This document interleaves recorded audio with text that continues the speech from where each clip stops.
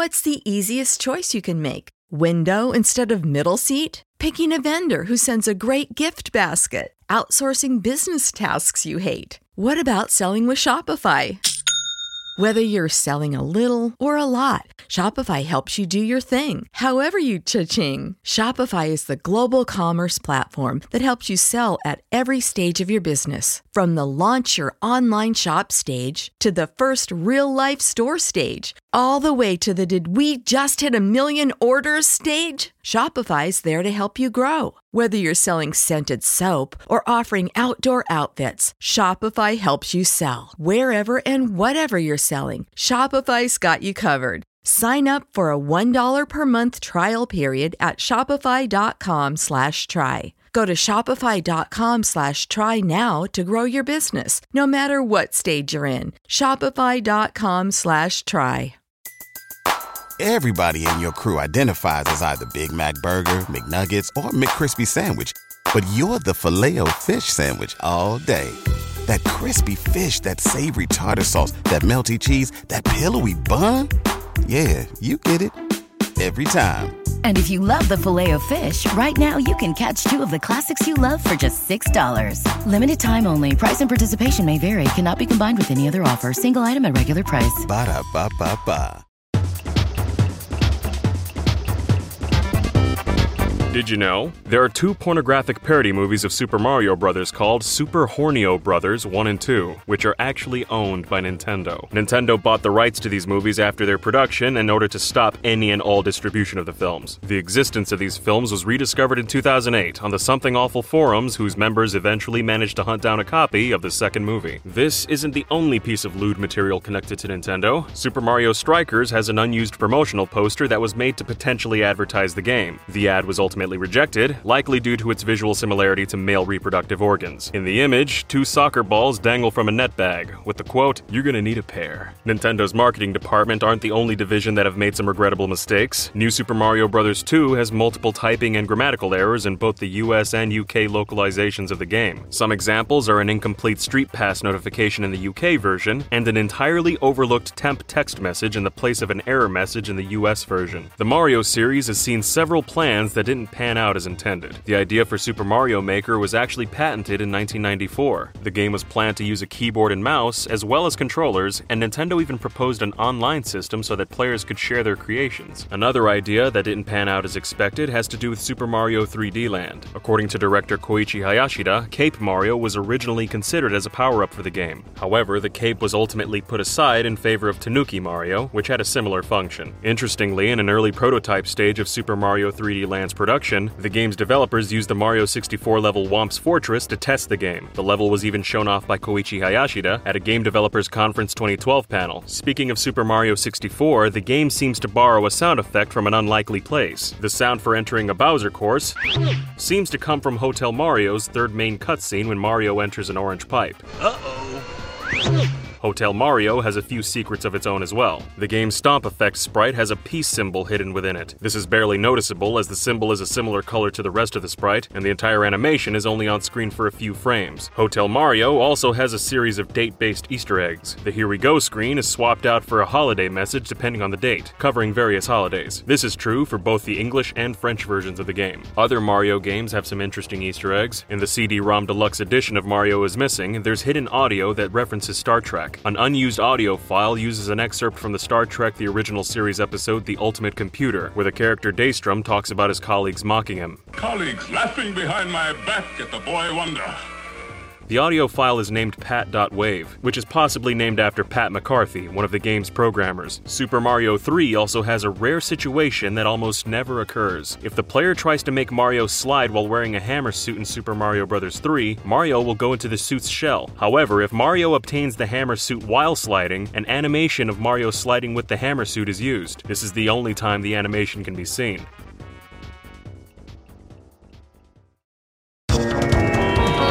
In In the original Mario Party, there's also a near-impossible scenario that can normally only be seen by using cheat codes. If the player manages to get 99 stars in a single game and meet up with Toad, Toad will tell them they don't have any room for any more stars and can't collect more unless they lose some of the stars they already have. Another interesting detail can be seen in Mario Party 4's Order Up minigame. In the minigame, there's a poster with the words Kinopio Burger on it. Kinopio is actually Toad's Japanese name, which means the game's localizers forgot to translate his name or replace the image. As well as interesting secrets, the Mario series has dealt with a few instances of censorship over the years. In the Japanese version of Mario Party 2, the ending for Western Land featured real guns and bullets. The ending was changed in the international release so that the guns shot out corks instead. Mario Party 8 was also affected by censorship and was recalled immediately after it was published. In the press release, Nintendo stated the game was recalled due to some discs containing the wrong version of the game. Video game retailer Game elaborated on this, explaining that Mario Party 8 was recalled due to some copies including an offensive word. This turned out to be a line by Kamek, who says, "Magic Koopa Magic, turn the train spastic." The word spastic is seen as a derogatory word that mocks the disabled in the UK and could have caused offense. The game was released again shortly after, with the offending word replaced by erratic. After the release of Mario Party 8, most first-party Nintendo games published in the UK had tweaked dialogue that better suited Britain's culture and use of English. This can be seen in Super Paper Mario, where an instance of the word shag was removed in the UK version. Shag was originally used to describe Luigi's mustache, but the entire scene was reworded as shag is a sexual slur in British English. The UK Virtual Console release of Super Mario RPG also alters a line spoken by Croco early on in the game. The word bugger was changed to pest, as bugger, when used as a verb, is a British slur for sodomy. This version of Mario RPG also toned down a few spell animations due to the original effects using flashes of color that could trigger an epileptic fit. Super Mario Galaxy was the first Mario game to be officially localized to Canadian French for Quebec. In the Quebec localization, NPCs such as the Lumas and the Toad Brigade use a Joual dialect. Joual is a stigmatized French-Canadian dialect that has been influenced by English words and grammar and is often used by working-class people. This localization choice sparked a minor controversy, with representatives of the Quebec Office of French Language criticizing it for promoting poor literacy to children. A Nintendo representative responded to the criticism, stating that the localization was made with the regional market in mind, as the Quebec market made up 25% of sales for Nintendo of Canada at the time. Following the negative reception of Super Mario Galaxy's localization, later French-Canadian releases of Mario games mostly featured standard French. There are several regional differences in Paper Mario: The Thousand-Year Door. In the Japanese game, the Chucky La Cola is actually vintage red wine. As well as Vivian, the genders of both Hooktail and Bonetail are inconsistent between different regions. In the English game, Hooktail is female, but they're referred to with male pronouns in the Spanish game. And despite being referred to as a male in the English version, Bonetail is said to be female in both the Japanese and German versions of the game. When Mario's Picross for the Game Boy was brought to the West, several of the game's puzzles were censored. Many puzzles which originally depicted alcoholic beverages such as beer and wine were replaced with various objects such as a boo, a silk hat, and a duck. A puzzle that originally showed a cigarette in an ashtray was also replaced with a rabbit. Another game that was altered for the West is Dr. Mario 64. When the game was brought to the West, the character Octo was recolored from black to orange. It's believed this was to avoid having the character compared to racial stereotypes of black people.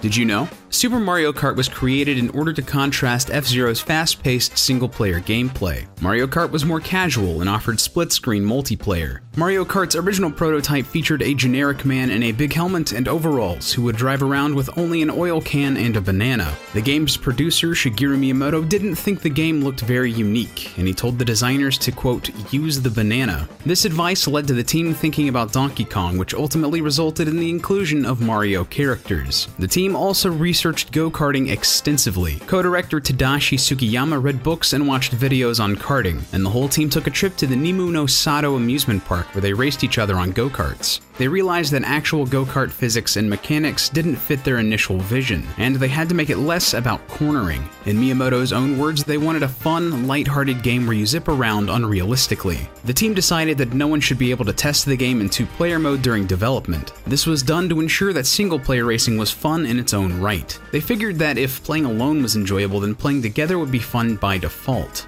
Although the battle mode has been noticeably subpar in recent games, Nintendo actually spent more time making Super Mario Kart's battle mode than they did the racing mode. In fact, the lack of racing is what drew the team to the battle mode, as it was an entirely new approach to karting. The original battle mode was completed early in development, but this wasn't the battle mode seen in the final game. The original mode had no obstacles on the course, and players would fire circular projectiles at one another in a machine gun-like fashion. However, the lack of obstacles made it so players would get dizzy circling one another, so obstacles and other landmarks were added to make the mode less disorienting. During the development of Mario Kart 8, the designers wanted to build on the glider and underwater gimmicks from Mario Kart 7. They also came up with the concept of attaching a drill to the front of the karts in order to include subterranean racing, allowing players to burrow through the ground. However, they realized that the idea wasn't very interesting in practice, and they scrapped the mechanic entirely. After the team hit upon the idea of including anti-gravity, they were inspired by the motion of Japanese tops spinning and bumping into each other. This led to the spin turbo mechanic, where players get a speed boost by bumping into each other during the anti-gravity segments. The addition of bikes as an alternative to karts was proposed for Mario Kart DS by series producer Hideki Kano, a self-professed fan of BMX and extreme sports. It was shot down by Miyamoto as the idea of Mario riding on a bike seemed unrealistic to him. However, the idea was eventually greenlit for Mario Kart Wii. Because of these influences, the working title for Mario Kart Wii was Mario Kart X. The X in the title was dropped because of Super Smash Bros. Brawl, which was released in Japan as Dairanto Smash Bros. X.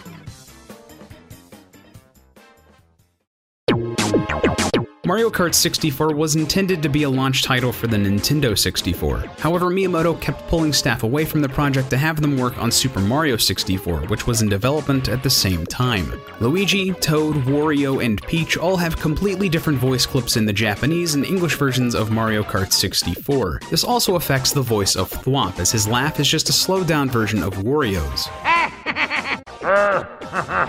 There's also a potential Easter egg or glitch in the game's results screen. Waiting just over 50 minutes after finishing a race will cause a slightly altered version of the results theme to play. This happens after the regular results theme has played 64 times. Because of that very specific number, people are unsure whether this is an intentional reference to the Nintendo 64 or just a simple counter error. The series also has a lot of unused features. Later builds of Super Mario Kart featured victory animations that went unused in the final game.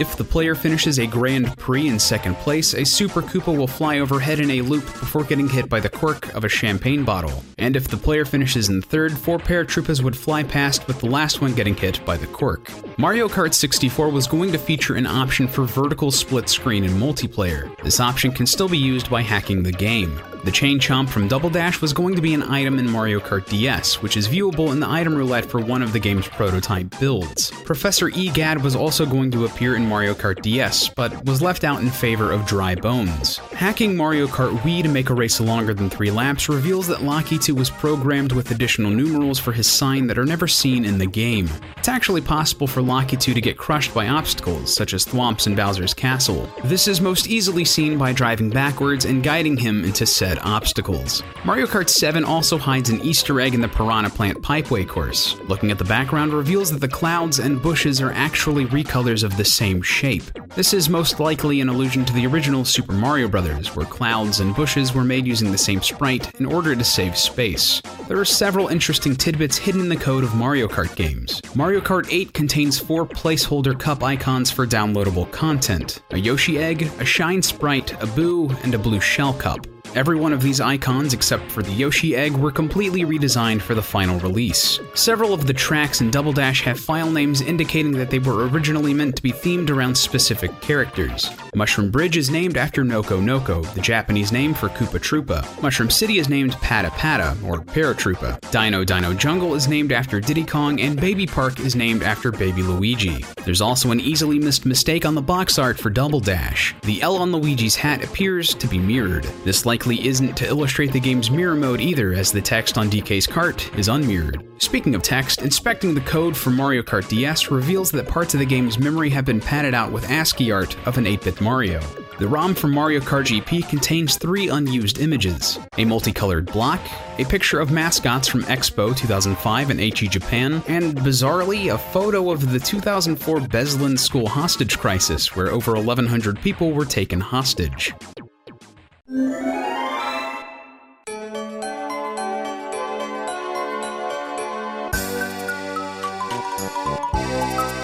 Did you know? The original Mario Party might have been planned to work with the Nintendo 64 disk drive. Booting up the North American version of the game while the disk drive is attached will lead to a blank screen, and booting up the Japanese and PAL versions of the game while the disk drive is attached will lead to an error screen. 2 other games that fail to load under the same circumstances are F-Zero X and Ocarina of Time, both of which had 64DD expansions planned, with F-Zero's even seeing a release in Japan. Mario Party 2 actually started out as a 64DD project, and it's speculated that Mario Party 2 may have begun as an expansion of Mario Party for the disk drive. This idea is also supported by Mario Party 1 and 2 sharing nearly 20 of the same minigames and using the same playable characters with additional costumes. We've mentioned in previous videos how Nintendo avoided sparking controversy by altering Wario and Luigi's voice clips. Oh my god!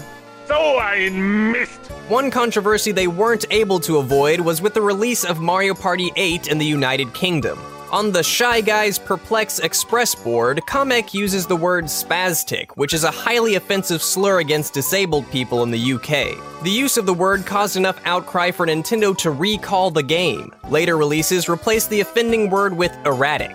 There have been other regional changes in Mario Party games as well. At the end of a game on the Western Land board in Mario Party 2, the winning character engages Bowser in a quick draw duel. The Japanese version of the game has them dueling with actual revolvers, which were changed to pop guns in the international release. In the original Mario Party, several minigames had players rotating the analog stick. Rather than using their thumbs to rotate the stick, some players would use the palms of their hands as it gave them more grip and stability. Though it was effective, this method would often lead to blistered palms or other injuries. New York's Attorney General's office received close to 100 complaints of injury, which led to Nintendo of America taking action to prevent further damage. They provided gloves for anyone who had hurt their hands while playing the game and paid the state $75,000 in legal fees. Although it's unknown how much the incident cost Nintendo, providing gloves for the potential 1.2 million affected North American players could have cost the company up to $80 million.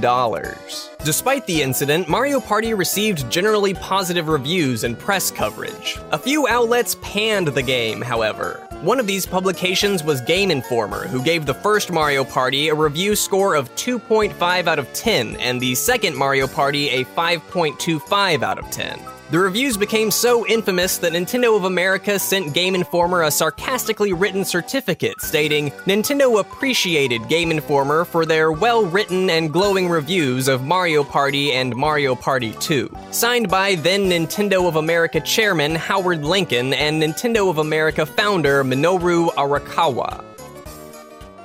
When everyone is on the same page, getting things done is easy. Make a bigger impact at work with Grammarly. Grammarly is your secure AI writing partner that enables your team to make their point and move faster. You can even save time by going from spending hours editing drafts to just seconds. Join the 96% of Grammarly users that say it helps them craft more impactful writing. Sign up and download Grammarly for free at Grammarly.com/podcast. That's Grammarly.com/podcast. Easier said, done.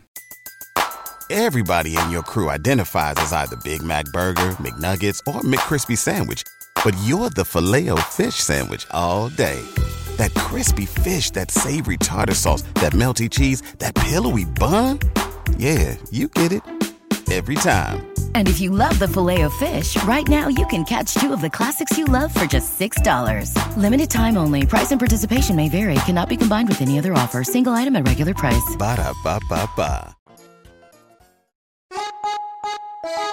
The Japanese and European versions of Mario Party 1 feature a song that is completely absent from the US release. The song Move to the Mambo was used for the minigames Balloon Burst and Musical Mushrooms. Other songs from the series have had some surprising origins. The song Let's Go Lightly from the Bobsled Run minigame in Mario Party 1 is a remix of the Giant Land theme from Super Mario Bros. 3. The track Slowly Slowly is a remix of the Iceland theme, and the song Pandemonium from Mario Party 9 is a remix of the Battle Mode theme from Mario Kart Double Dash. In addition, some of the voice clips for Wario, Luigi, and Toad in Mario Party 1 were taken straight from the Japanese version of Mario Kart 64.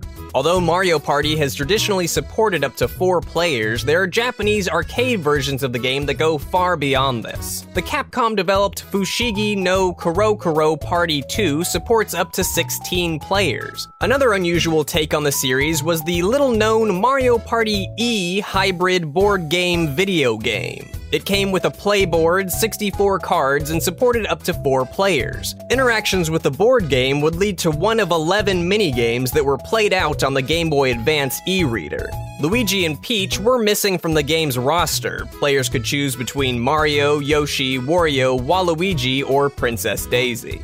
Mario Party 8 contains 3 unused minigames. The games have no explanations or English translations and can only be played by replacing the files of other minigames with the unused files. The games include Hammer D Pokari, where players have to swing the Wii remote horizontally to hit their opponents with a hammer, Guru Guru Kataduke, where players spin the remote in clockwise circles to roll up a length of ribbon, and Ochiruna Rodeo, a dual minigame where 2 players have to tilt the Wii remote to stay on top of a mechanical bull. What's interesting about these is that 2 minigames with striking similarities to Guru Guru Kataduke and Ochiruna Rodeo appeared in Wii Party U, which had the same director as Mario Party 8.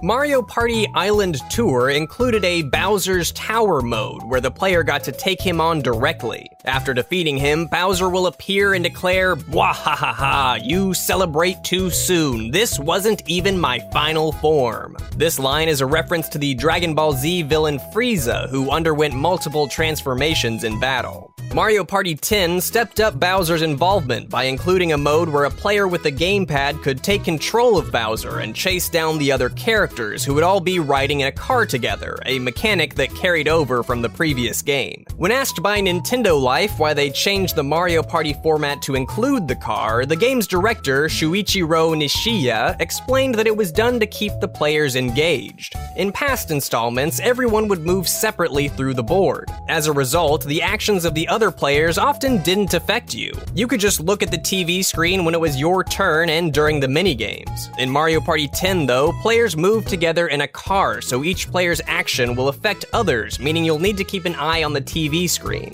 This way, everyone's constantly involved, and we keep the flow of the game at a good pace.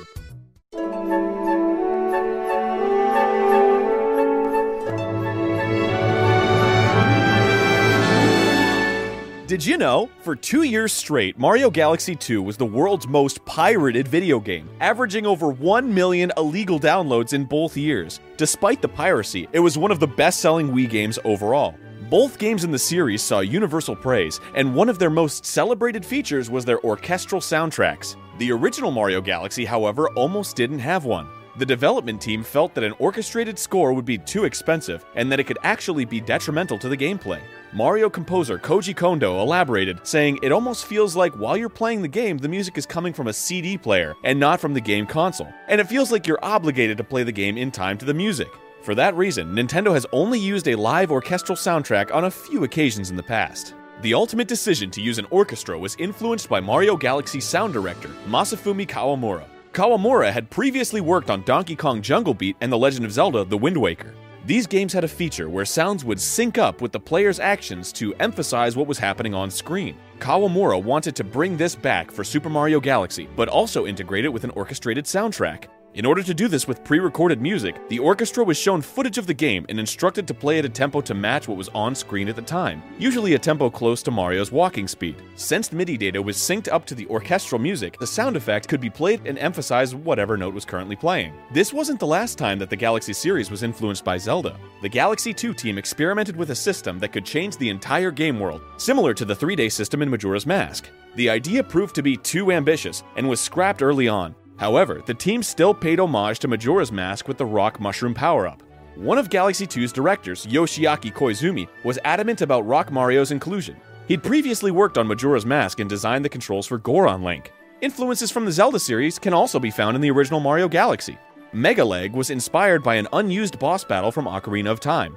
Ganondorf was planned to transform into a colossal beast that Link needed to climb in order to attack. It was scrapped due to hardware concerns and because players wouldn't be able to see Ganon's entire model on the screen. The skybox texture used in the Ghostly Galaxy and the Boo's Boneyard Galaxy is also a reused texture from the Ghost Ship in The Legend of Zelda: The Wind Waker. The data from the original Mario Galaxy contains many unused assets. These include the Bully and Big Bully from Super Mario 64, a fake toad that hops around, a darker colored Goomba referred to as an Iron Goomba, a fish-like enemy that goes after coins, and a fire-breathing pig statue. There's even an enemy named Torimoti, a purple blob creature whose model is fully rigged but not animated. Its name appears to be a play on torimochi, the Japanese word for bird lime, a sticky substance used to trap birds. Bird lime is considered a controversial and sometimes illegal substance in many parts of the world. This might explain why Torimoti was never fully programmed. A collection of unused insects, fully textured, rigged, and modeled, exist in Mario Galaxy's files. There's also a fully functional landmine that can be set off by touching it or shooting it with a star bit. Unused animations for Mario show that he was planned to throw punches like in Mario 64, and, bizarrely, perform several tennis moves.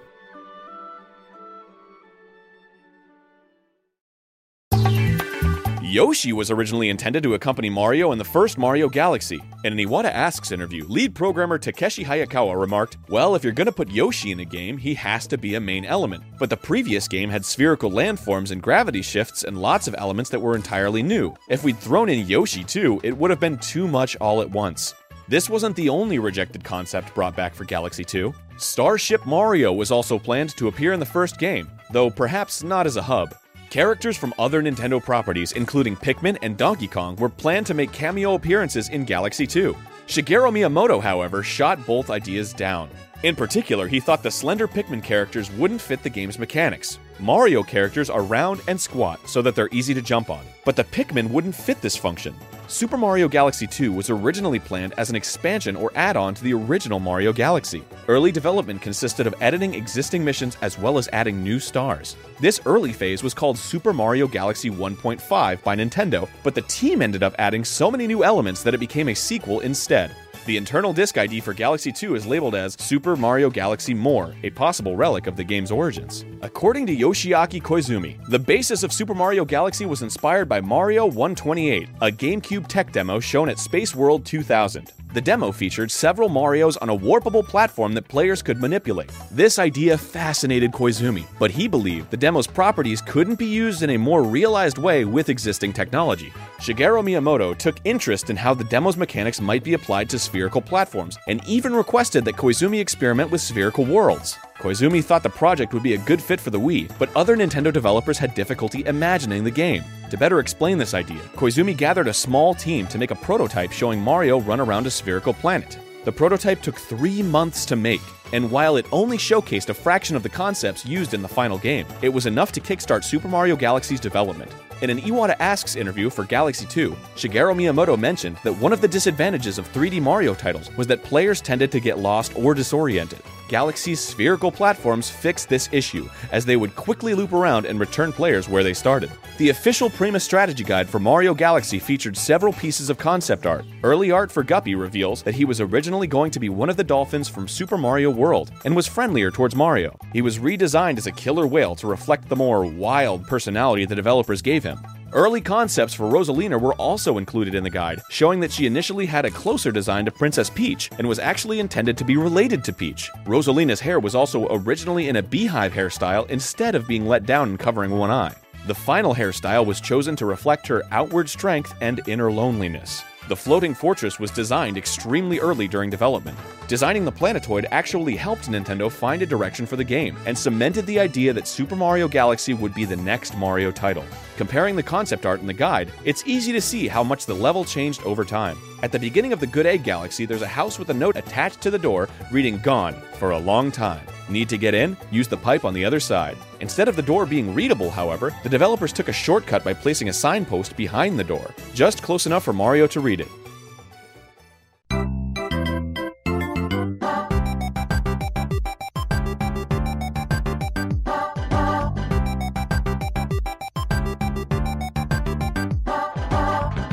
Did you know? Upon its release in 2006, New Super Mario Bros. Was the first 2D Mario platformer to be made in 14 years. The last 2D platformer in the series was 1992's Super Mario Land 2. The decision to return to the series' 2D roots was in response to the growing number of people who no longer played video games. Thanks partially to the transition to 3D, Mario games have become more and more complex, turning away a large portion of their audience. In 2004, the original Super Mario Bros. Was ported to the Game Boy Advance as part of the classic NES series. The successful port of this game revealed to Nintendo that many people had fond memories of playing Mario, but for one reason or another, no longer played games. In an Iwata Asks interview, Mario creator Shigeru Miyamoto recalled, "At the time, I had a sense that the number of people who played games once, but who didn't any longer, was steadily growing. But while I understood this in principle, the reality of the situation hadn't fully struck me. When I heard people talk about this issue at the time of the NES Classic series release, it was really brought home to me."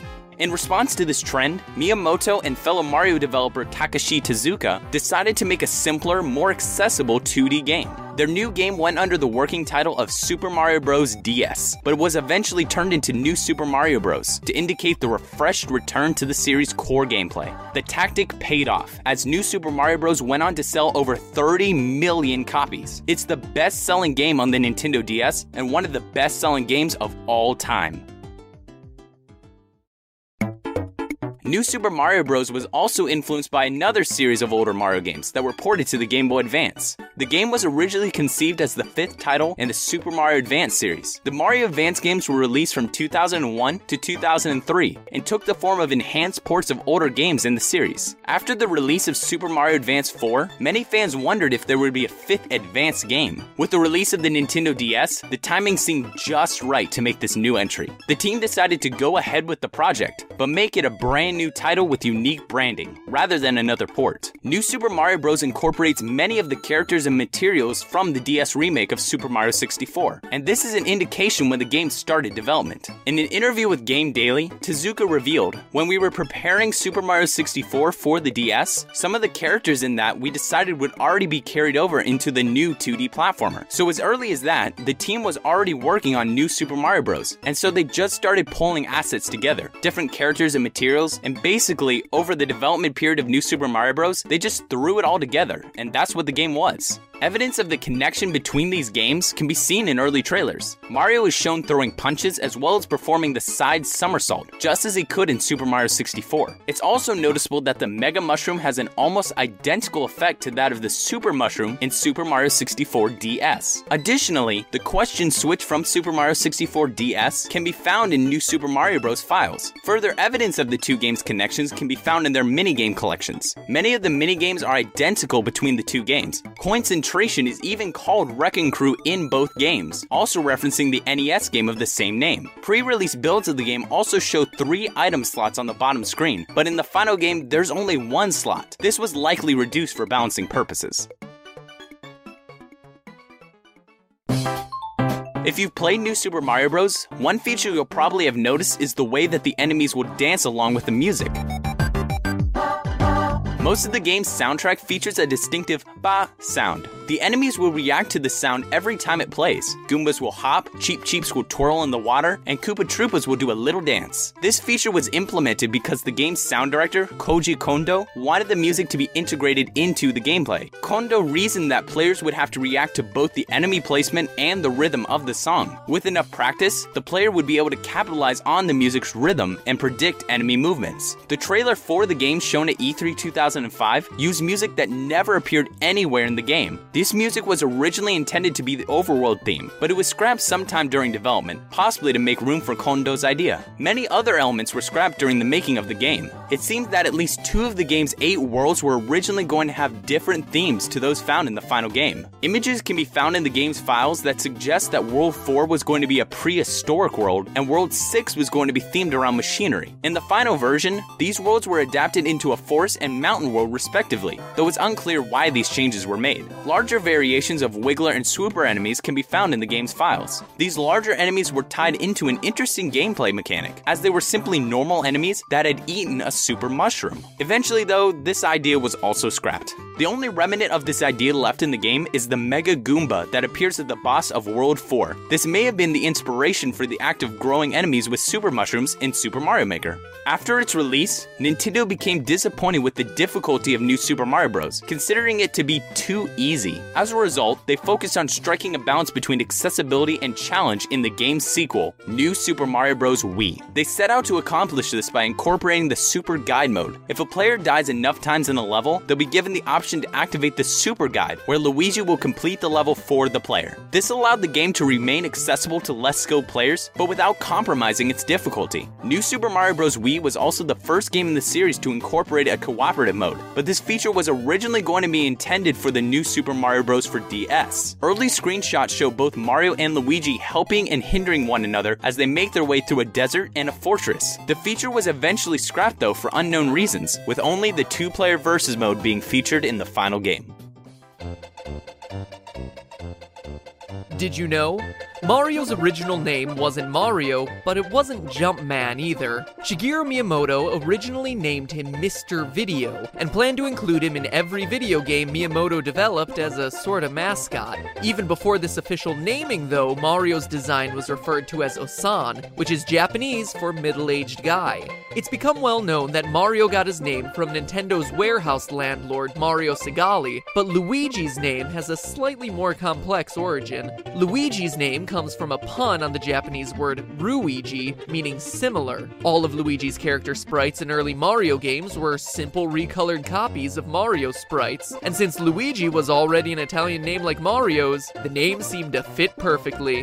Miyamoto has also stated that Mario and Luigi are mononymous, meaning that they have no last name. This statement also makes it clear that Mario and Luigi's surnames were incorrectly stated as Mario in Super Mario Bros.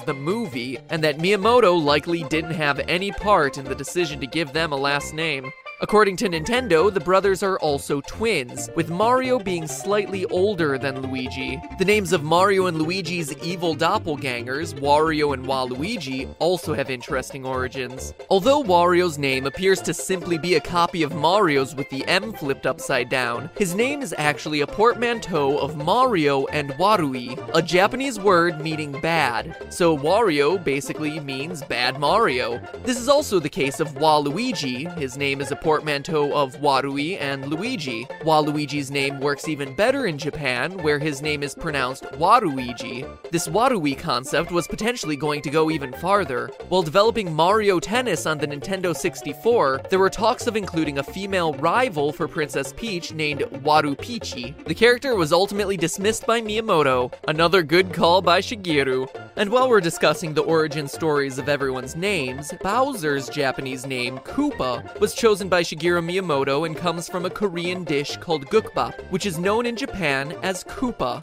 Other dishes Bowser was almost named after were yuca, which is raw beef, and bibimba, which is a mixed rice dish. Although the Koopa Troopa enemies inherited Bowser's Japanese name, they have a completely different name in Japan. They're known as Noko Noko, which is a Japanese word that's onomatopoeia for doing something nonchalantly or unconcernedly. The Goombas are called Karibo in Japan, which roughly means chestnut people. A strange name, especially when you consider the fact that Goombas are based on shiitake mushrooms. The Goomba's sprite was apparently mislabeled by one of the developers of the original Super Mario Bros., as they thought it resembled a chestnut. This is why the Goombas in Super Mario World look like chestnuts. That said, they aren't technically Goombas, as they're defined as a separate enemy called Kariban in the Japanese games.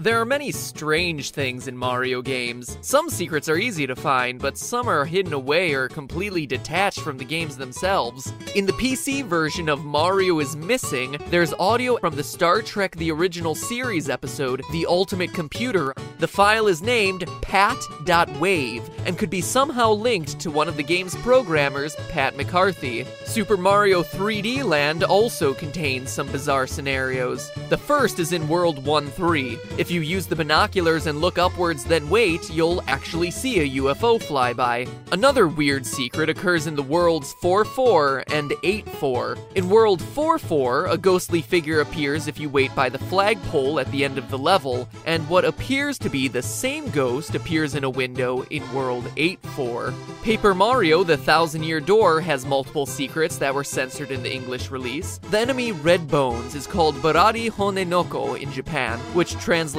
roughly to Bloody Son of Bones. This should have been altered to Bloody Dull Bones in the English versions of the game, but the name was effectively censored by removing any notion of a bloody death. This isn't the only case of blood being removed from the game. The house at the back alley of Rogueport's main square originally had a toad-shaped chalk outline and dried blood on the floor. Unsurprisingly, these signs of violence don't appear in the English version of the game. This is one of my favorites. Super Mario Sunshine has a very strange horror-inspired reference in the level Serena Beach. The mission The Manta Storm seems to be referencing Stephen King's The Shining. At the end of the book, which is very different from the movie, one of the characters notices a ghostly manta shape floating away over the hotel, and that it was paper thin, like a shadow. This shadow then broke into smaller and smaller forms before turning into smoke and drifting away. In the game, you break the manta into smaller and smaller pieces by squirting water at it until those pieces eventually puff away into the air. There's another strange secret in the Noki Bay. If you go inside the bottle where the red coins are, you should be able to find a small rock formation. Towards the back of the rocks, there's a small door inside that's impossible to open. By glitching the camera to see past the door, you'll be able to see a brown book on the floor. The book is thought to be a part of a scrapped mission, as the area's original background music is titled The Book in the Bottle. In Pokemon Red and Blue, if you go to Copycat's bedroom, you'll find a Super Nintendo with a game featuring Mario and a bucket on his head. This is a reference to the Japanese exclusive game Mario & Wario, another Nintendo game developed by Game Freak. It's strange that the game remained Japan exclusive, as the game itself is entirely in English.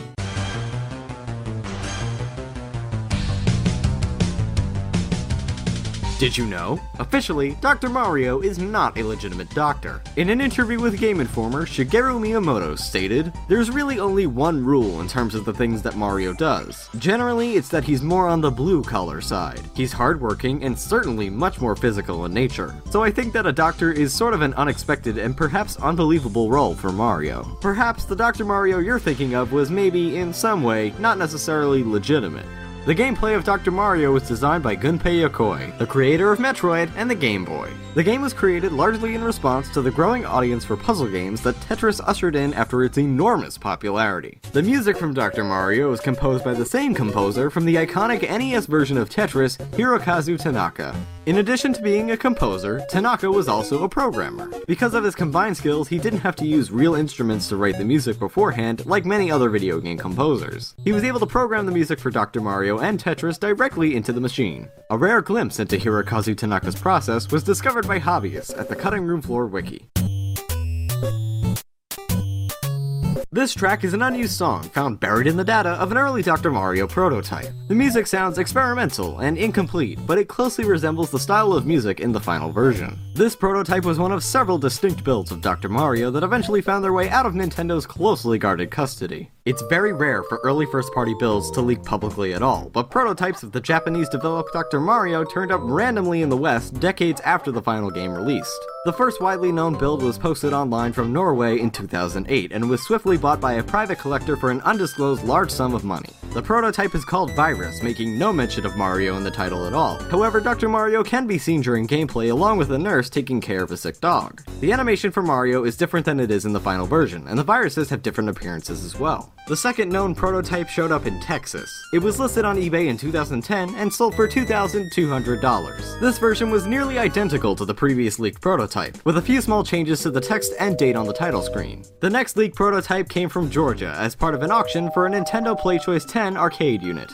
The PlayChoice 10 units were arcade machines that had 10 NES games with pay-to-play modes, but it was not typical for these arcade machines to house prototype games. This version likely came from Washington, where Nintendo of America used to own a few Chuck E. Cheese restaurants. In those restaurants, they would occasionally use the PlayChoice 10 units to test unreleased NES games on the public. This virus prototype has a unique title screen, along with an original bubbly-looking logo, and it appears to be very close to the final version. The menus look more like Dr. Mario, complete with checkered backgrounds. The nurse and dog are gone, replaced with close-ups of the redesigned virus characters. The red and blue viruses are identical to their counterparts in the final version, but the yellow virus appears to have been redesigned again for the final version. It's not clear why this change was made. Over the development of the Mario series, designers came up with many ideas for power-ups that never made it past the planning stages. In New Super Mario Bros. Wii, the developers considered a power-up based on chickens. The only publicly available concept art was shared in a discussion on NeoGAF with a collection of behind-the-scenes Nintendo images. It's not known what the chicken suit would have done, but many fans speculate that it was converted into the penguin suit, as both suits are based on flightless birds. A chicken suit is far from the strangest unfulfilled idea for a power-up. A centaur transformation was once considered for Super Mario Bros. 3, but was ultimately rejected in favor of the Tanuki suit. Super Mario Bros. 3 also apparently had planned a power-up based around Toad. An unused item-sized Toad sprite can be found hidden within the graphical data of the game near the other power-ups. It's not clear if the object was the Toad suit or just an item that summoned Toad, but it's worth noting that the role of Toad changed throughout the development of the game. Koopa Troopas and Hammer Brothers were originally going to be hosts for minigames instead of Toad. There isn't enough data to determine what the Toad object was intended to do, as nothing will happen when the item is reinserted into the game via hacking. Another power-up that was removed during development comes from Super Mario Galaxy 2. Nintendo had concept art for a Demon Mario suit. The design was a cute and harmless take on Japanese demons, otherwise known as Oni. The Oni Mario suit eventually became Cloud Mario, but it's interesting to see that the Cloud summoning power-up has mythological origins. Updated music for the Ice Flower and Red Star power-ups can be found in the data for Galaxy 2, suggesting that they may have been planned to return from the first Galaxy game.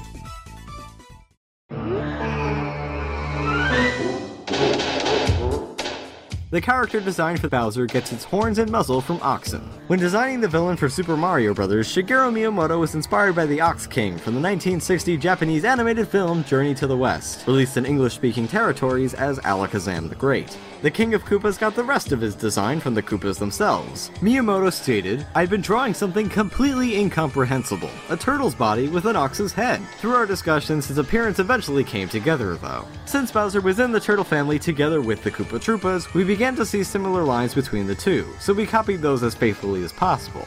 In Super Mario Bros. 3, more turtle designs were added to the lineup, with 7 different Bowser-like children ruling the different castles in each world. Contrary to popular belief, the Koopalings are not actually the offspring of Bowser.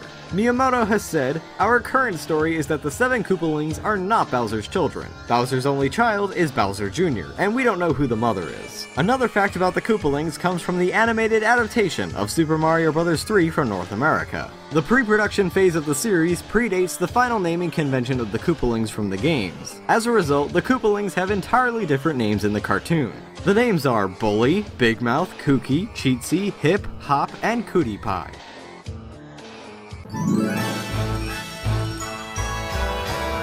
Did you know? Long before Super Mario 3D World, Nintendo had a prototype for a 3D co-op Super Mario game. In 2009, Mario creator Shigeru Miyamoto described this prototype in an interview with Wired.com. With Mario 64, we had an experiment that took advantage of the idea of the screen growing larger and smaller depending on how far apart the characters were.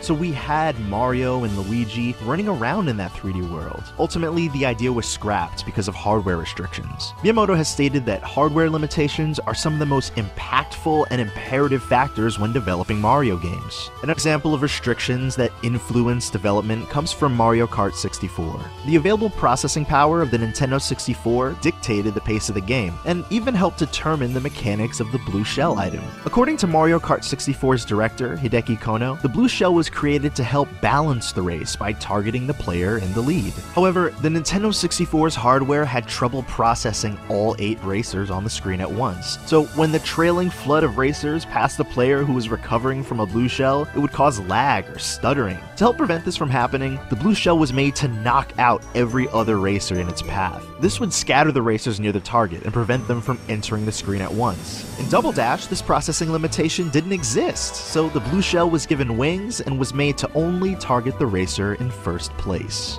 Memory limitations also shaped the development of the Goomba enemies from Super Mario Bros. Even as far into development as the playtesting stage, Koopa Troopas were the game's main enemy. They existed in the same spaces as Goombas in the final version, but playtesters found the turtles to be tricky to beat. They were especially challenging for inexperienced gamers playing from the start of the game.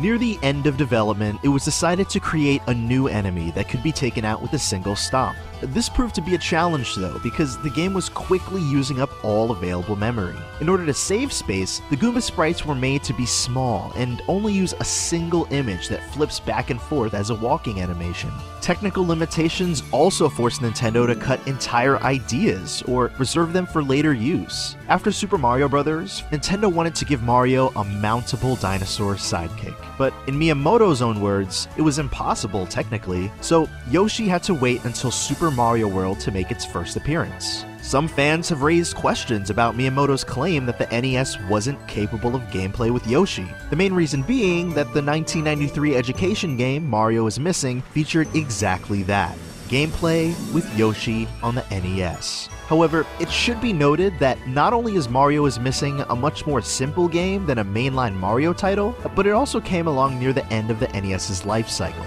meaning developers had plenty of time to learn how to maximize the console's performance. On the subject of non-Nintendo developed Mario games, there was once going to be another Mario title for the Philips CDI, and not just the unreleased Mario's Wacky Worlds. The lesser-known second unreleased Mario game was called Mario Takes America. According to an article from Philips CDI World magazine, the game combined interactive gameplay, full-motion video, and a story centering around Mario traveling to various locations within the United States. In July of 2014, a former developer of Mario Takes America reached out to AssemblerGames.com and Unseen64.net, revealing new details about this canceled game. He worked for Canadian developer Sigum Entertainment, who was commissioned by Philips to create the game. Sigum Entertainment sent a crew all over the US to take photos and videos of landscapes. They even used a helicopter to shoot some of the sequences. However, after the other CDI games featuring Nintendo characters failed, Philips cut the funding for Mario Takes America and left Sigum in a tough situation.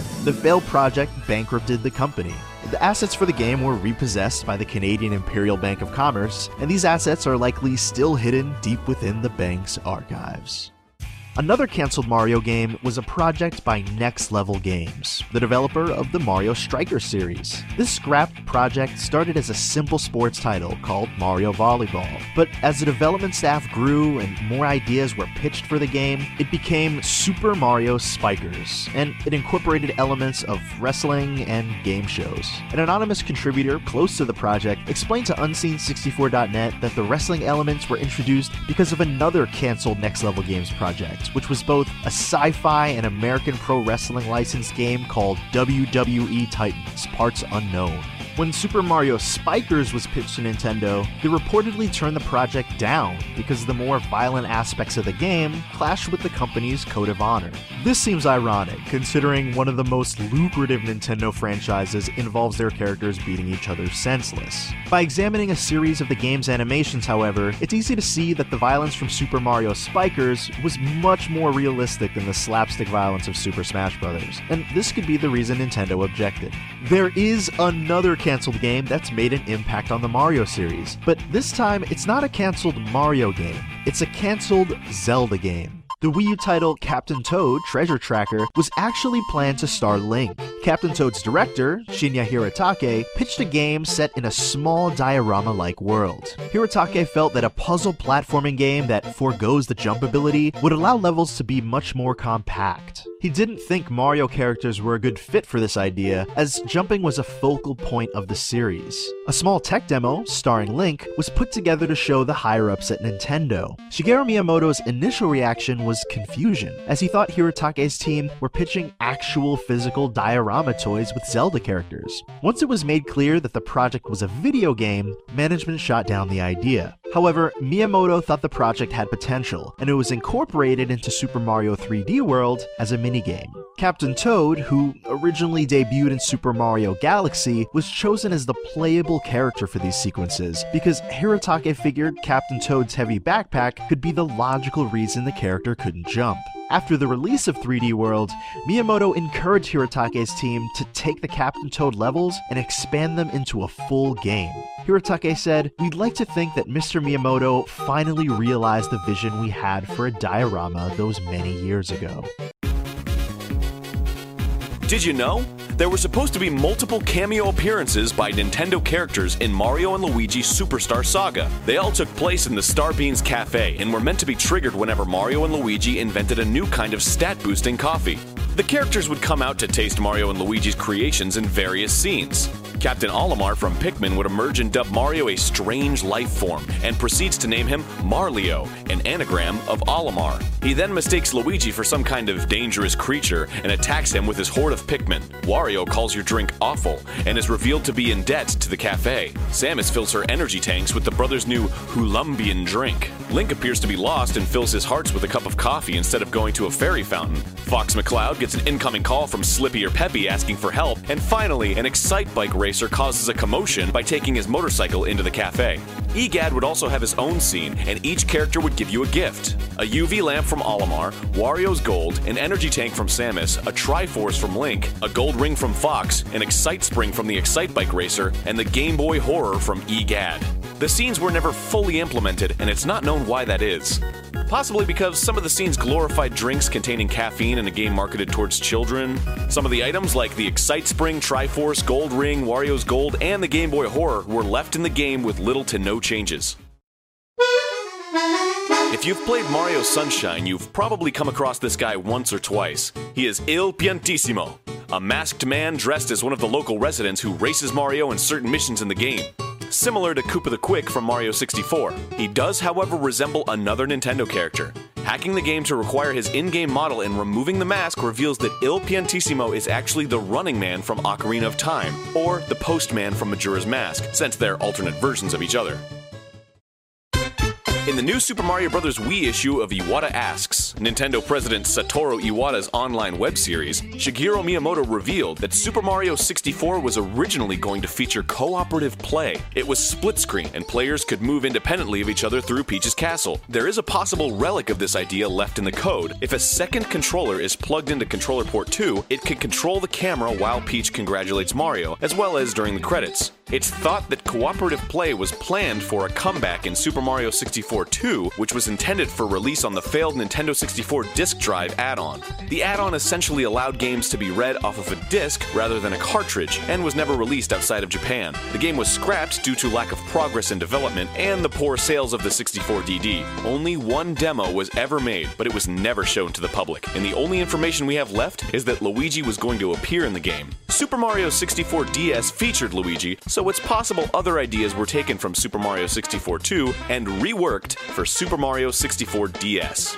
Another interesting piece on Super Mario 64 is that it was conceptualized as a Super Nintendo game. It would have used a more advanced version of the Super FX chip, seen in games like Star Fox and Doom. The idea was instead moved to the new hardware platform being developed, the Nintendo 64. Super Mario 64 actually defined the features of the N64 controller. The analog stick was added for better 3D movement, and the C buttons for controlling the camera. It seems that based on Miyamoto's desire for a free, non-fixed camera, it was the lack of buttons on the Super Nintendo controller that pushed the game onto the Nintendo 64, not simply the desire for more processing power.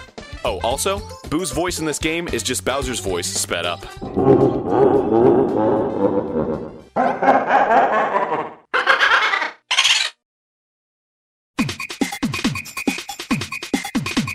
In Super Mario RPG, there are multiple differences between the North American and Japanese versions. One difference is that Bowser's End of Victory battle animations are altered in the North American version of the game due to the Japanese victory animation resembling an obscene gesture in the West, where a person thrusts their arm upwards, essentially meaning, "Up yours!" Another difference is that in the North American version of the game, after speaking to the Chancellor for the first time, if you go into Princess Toadstool's room, you can look behind her fireplace to find Toadstool's ? At first, her grandmother will push you away and give you something in exchange for not looking there. If the princess has joined your party by this point in the game, and you try looking at that object, she'll angrily scold Mario. In the Japanese version, the princess is named Peach, and the object is referred to as Peach's XXX. The name was changed for obvious reasons. It's never been revealed what the object was in-game or by the game's developers, but it doesn't take much imagination to guess what it was originally intended to be.